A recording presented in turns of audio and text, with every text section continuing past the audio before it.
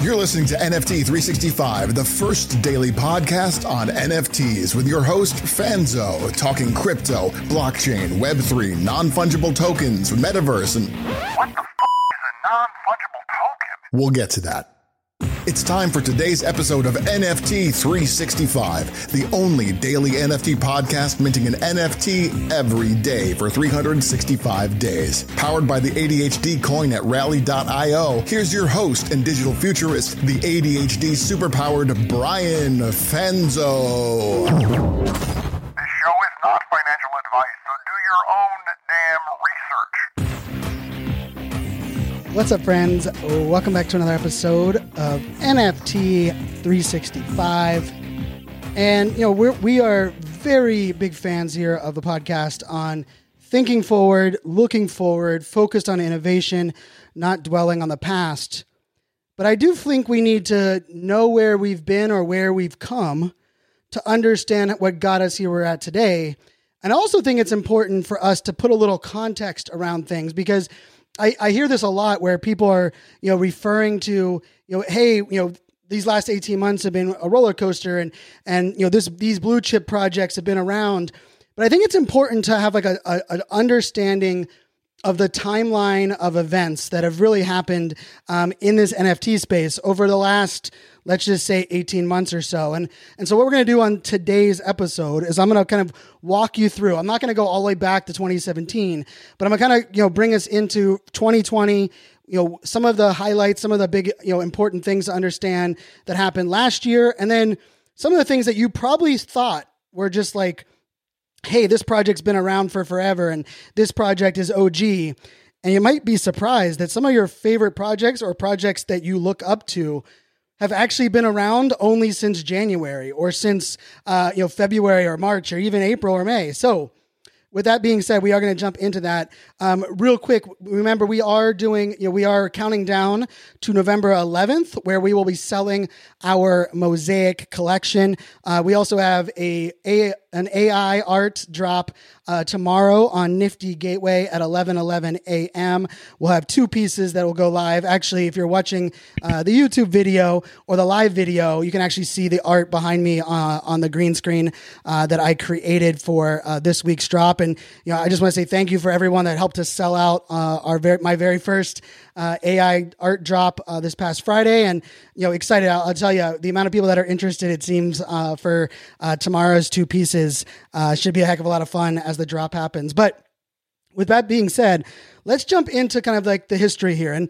And for full context, I launched my creator coin, ADHD coin, back in March of 2020. I first created a kind of like a online, let's just say NFT focused account in, I believe it was in October of the year before for Top Shots. When I first heard about Top Shot coming out, I believe the NBA was in the bubble at the time with the pandemic. And I was like, oh, this is like fantasy football for fantasy basketball, but there's also like these capturable moments. And so I haven't been around since the early days. And I actually interviewed Mac, who was one of the co-founders of CryptoKitties and Dapper Labs. You can go back and listen to that episode of the podcast if you want some of that like historical information. But just to bring people up the stage, and we'll start at kind of where we were and kind of work our way up. 2017, CryptoPunks, CryptoKitties launched. 2019, MetaMask kind of started to create a product that started to be, used for kind of the NFT world. And then October of 2020, Top Shot launched on the Flow blockchain. That was kind of the Top Shot. When I hear people what got them into NFTs, there's really like three things that people tell me, right? It's Top Shot, it's Beeple, and it's Gary Vaynerchuk. Like those are the three things that I hear more often than not when it comes to where most of our community, not saying everybody, but that's where most of our community kind of got onboarded. But I remember sitting in a Clubhouse room in February of 2021. So we're just going to fast forward to February 2021. And Ferocious, the 18-year-old digital artist, he actually dropped I think he dropped one of his first pieces in that February. of 2021. And I can't remember how much it sold, $3 or $4 million worth of sneakers that he did like a sneaker collab. And I remember people were buzzing about it in Clubhouse. And that was like kind of like my first like hearing about, wow, okay, these NFT things have like this kind of, virality. And then of course in March, there was the most expensive NFT tweet of all time, which was Jack Dorsey, that he minted the first tweet ever on Twitter, and it dropped and it sold for millions of dollars in March. And that happened to be the same March that Beeple, resold one of his pieces of artwork for $6.6 million, leading into the Christie's auction that he had, which is really, I remember this day where I was when I heard that, his piece sold for $69.3 million in March. So that was just March of last year, if you're listening to this right now at, around the time of recording. And that was his first 5,000 days drop. And I will just tell you that, that's the inspiration for the podcast. It's the inspiration for our collection. But I didn't really understand all the nuances of that until the fall. And we'll talk about that as we go. But if you think about it, this was, that Beeple drop in March was before most of the projects that you're aware of. Really, probably the only project that most of you, besides CryptoPunks and CryptoKitties and some of those legacy ones, I know some people are CyberKongz fans, and CyberKongz dropped in that March. But then it was really April where people kind of got aware of a lot of other things. I remember being in Clubhouse, and I remember, Bored Ape Yacht Club was doing rooms in like late February or late March, announcing that they were going to do their pre-sale April 23rd. And then I remember VFriends and Gary Vaynerchuk did a Clubhouse room announcing that VFriends would launch in May. He didn't really give us a time, but he just was teaching people how to get their MetaMask and the fact that you needed a certain amount of ETH. And then, of course, in that April is when Bored Ape Yacht Club pre-sale happened on April 23rd. I remember May 1st was the first time that the Bored Ape Yacht Club was actually trending on Twitter. So this was May of last year that Bored Ape Yacht Club was trending on Twitter. About a week later or so, both Meebits and VFriends launched. And just for context on that, most people talk about the $92 million that VFriends earned from the mint. It took 13 days, I believe, to mint out. The gift goat, I think, was the last ones of that collection. And don't hold me to these, like, the little details don't really matter. But what I think the more important part of this is this was just May of last year. So the almost, start of summer, and we had Bored Ape Yacht Club, Meevits, VFriends, and Gutter Cat Gang. All of them just kind of launched around that time frame. This was also the time frame that in June was the first time that OpenSea came a much more household name. And that's because they actually jumped this past June from 150 million in sales to over 329 million in sales in July. So all of a sudden with Meebits, VFriends, of course, CryptoPunks kind of exploding. You had CyberKongz and Bored Ape Yacht Club all dropping. That June, July secondary market started to explode. And then, walking into that summer, we had Cool Cats mint. World of Women dropped. I remember World of Women dropped. It was a 0.08 mint, but you could mint as many as you want, only 20 per transaction. And I remember some of the gas prices that were friends of mine, were minting back then, right? And the gas prices were almost more than the 0.08 mint for World of Women. Boss Beauties also dropped around that same time. And then in that summer, so if we just look at last summer, a summer ago, this is when we had things like Art Blocks launched, the very first Findenza drop. We had Axie Infinity, one of the first games where you were actually it kind of got a little bit more mass adoption. There started to be that play to earn conversation. We had Lazy Lions dropped, Crypto Dads, Fame Lady Squad. This was also in the summer when Fame Lady Squad was exposed that there was actually Russian men that were posing as women founders that launched Fame Lady Squad, which anyone that listens to the podcast knows I've actually had all three of the co-founders that took over that project after those Russians were exposed.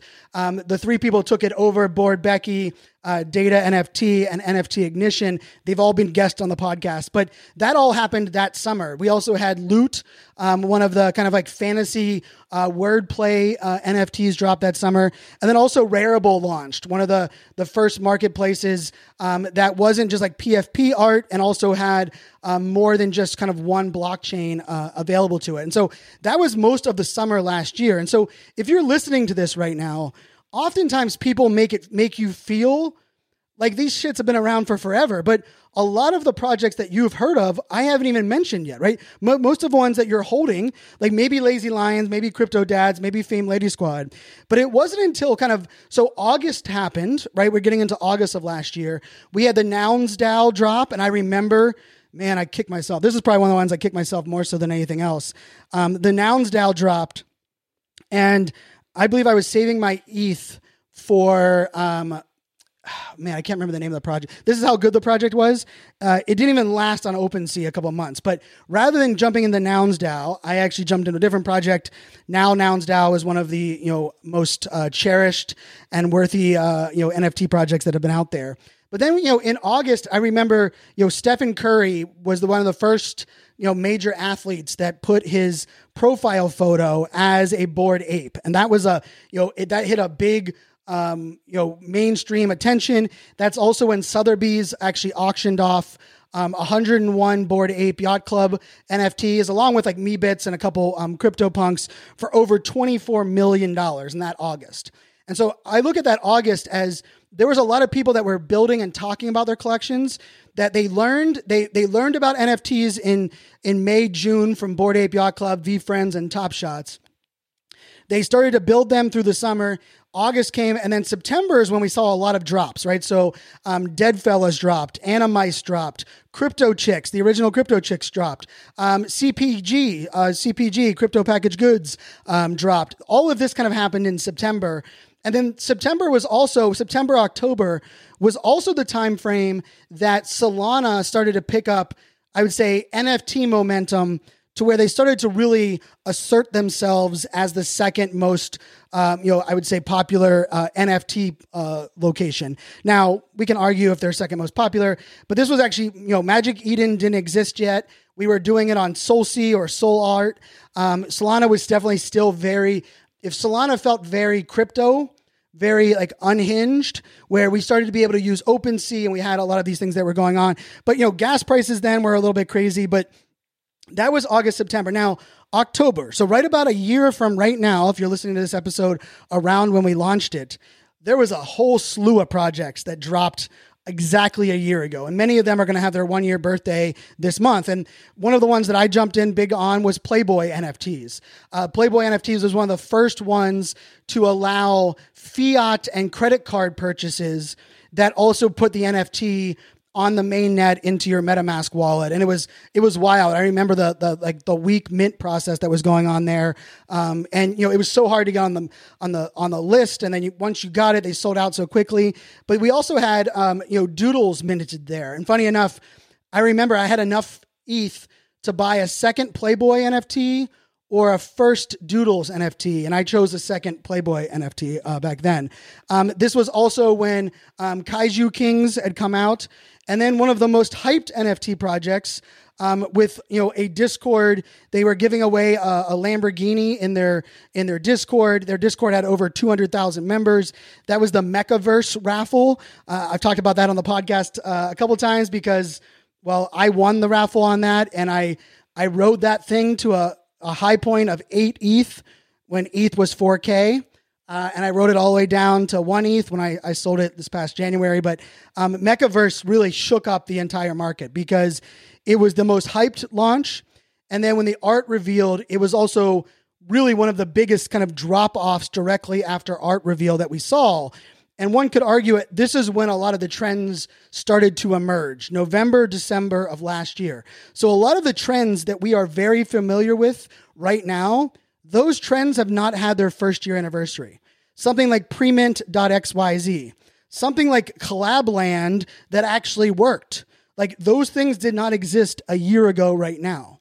And that's why this is such an important, episode that I believe is because it's easy to feel like you missed the boat, right? The good old days. But let's also remember the good old days weren't that long ago. And there's a lot of things that we can learn from, but there's also, in retrospect, there's a lot of things that I look at and be like, if we had this would have went different. Or if I had known what I know now, holy hell, I would have made different decisions.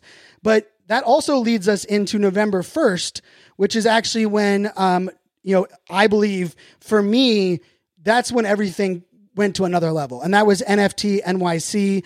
I remember, going on the train up from DC to New York. And, it was also a reminder, the lack of diversity in this space that November, because up until then, we had a couple of women's projects that launched. There was the Crypto Bros, but I will tell you, there was very few, if any, women on stage at that November NFT NYC. There was very few minorities walking around and were part of the communities there at the NFT NYC.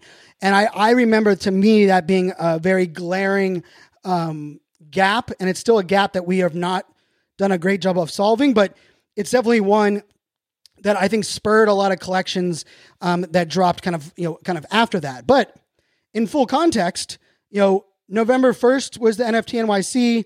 November 4th and 5th is when we started brainstorming this podcast and buying an NFT every day for a year. And then 6 days later, November 11th, we launched our podcast. So November 11th, right after NFT NYC, we decided to launch our podcast here. And I'll tell you, during that time, you had Clone X launched. You had the MFers launch, which one could argue their meme style and kind of like, kind of F you to the man approach was really interesting to see how the MFers kind of emerged. Because like the MFers were very, I wouldn't even say polarizing, but it was a unique approach to a project. And like, it's funny to say that now because like, if you look on Icy Tools or any of the tools now, the name, we have dick butts and butt jokes and penis heads and the nudies.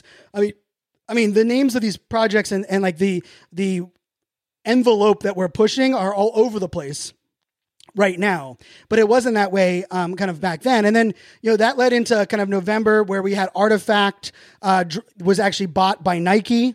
In December, you had the Proof Collective. They dropped their NFT. I remember I was on the list to buy it. I believe it was 1 ETH.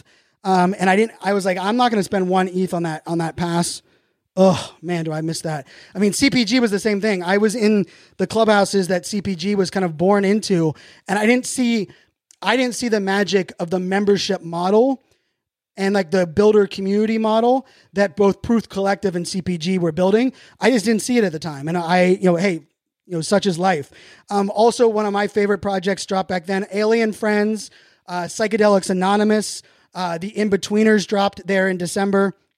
We actually dropped our NFT where we dropped 22 founders NFTs and 365 of our super-powered NFTs that we dropped December 12th. So we dropped our very first collection there, of course, sold out in January. But I say all of that because that just brings us to the start of this year, right? And, I remember we sold out of our, collection around the same time that we hit episode 100 of the podcast, and a lot of these things. And that January was really interesting because Looks Rare, the first market to kind of take aim at OpenSea directly. Looks Rare was created and dropped. It was one of the, I remember like you had these Looks Rare tokens and you were going to make money on like how all that was kind of going down. And then Azuki launched, right? Many people talk about Azuki as if it's as old as CryptoPunks or even as old as VFriends or Bored Ape Yacht Club, but they actually dropped on January 12th. And then we had this kind of emergence of like alpha group inner circles, like 888 inner circle dropped. You had a lot of, I would say, spinoff Rug Radio. A lot of these, like, you had to pay a membership or a token or an NFT to get into a lot of these alpha clubs around January, February timeframe. And then that kind of like brought us into, what ended up being probably one of the biggest news stories was when Yuga, the parent company for Bored Ape, announced I believe it was in March, that they announced that they bought CryptoPunks and Meebits, right? Two of those projects in March. And in March, they also launched the Ape coin in the Yuga network. So, this is such an interesting thing for context because, a lot changes in this space and we go really, really fast. But there's a lot of things that have still just been brand new. Like, March of this year, Moonbirds did not exist. OK Bears did not exist on Solana. Goblin Town did not exist, right? So Moonbirds and OK Bears dropped in April. Goblin Town dropped on May 19th. Of course, the next NFT NYC was in the June timeframe. For us, not only it was great that we sold out of our NFT projects, but we also debuted our proof of podcast NFTs that many of you hold that are listeners to the podcast. But I say all that because it brings us to right now. And I've heard a lot of Twitter spaces recently, and people are talking about you got to go in and buy into the projects that are blue chips because they've been around for so long and, they're at the top for the most volume. But I will just say there is so much runway and so much room for great projects that have either not been minted yet or have been minted and have been building and building and building and have just yet not got the public attention or have not been infused with a bunch of new blood. And we've seen some projects kind of pop off that are newer. Renga happens to be one of them. We did mint the Art of Seasons Renga project here in our NFT component, right? We minted them here in our collection. We minted Dead Fellas, their Skull Troopers in our collection. We did the Little Pudgies, which is the Pudgy Penguin little project that we minted as well. The Probably Nothing NFT project, which just dropped theirs as well. And so I think I say all of that, I give you all of that context. And I think this is an important episode because there's a lot of people that are going to feel like they're on the outside in or like they don't understand all of the nuances. But here's the truth. I believe that a lot of the things that worked back last year, especially, no longer work today. Even I would argue a lot of the strategies that worked in January, February, and March of this year were things that would not work today. Now, I think April, May, June, right, from the Moonbirds drop to OK Bears to the Utes list, to a lot of the, kind of projects that are in and around those kind of ecosystems. But I remember when the Mutant Ape Yacht Club dropped, right? Mutant Ape Yacht Club, I think they dropped, I think it was the summer, I think it was August, end of August of last year is when the Mutants dropped. And it was one of the first kind of second projects. And I think it was originally only for, original holders, right? And then there was a lot of pushback and backlash around that. And it's so funny because now so many projects are dropping their third and their fourth and their fifth, and they have lands and they have gaming and they have tokens. And I just think it's really interesting to think about it, the fact that, Bored Ape Yacht Club announced their pre-sale April 23rd of 2021. It wasn't until March, 11 months later, that they dropped the Ape coin, which was their, kind of coin, as far as adding tokenomics within their ecosystem. So here's my message. For all of us that are impatient, right? Raise your right hand right now if you're listening to this podcast. If you're driving, don't raise your right hand. Or if you're on a treadmill, don't raise your right hand. But raise your right hand and say, I am the most impatient human being in the face of the earth.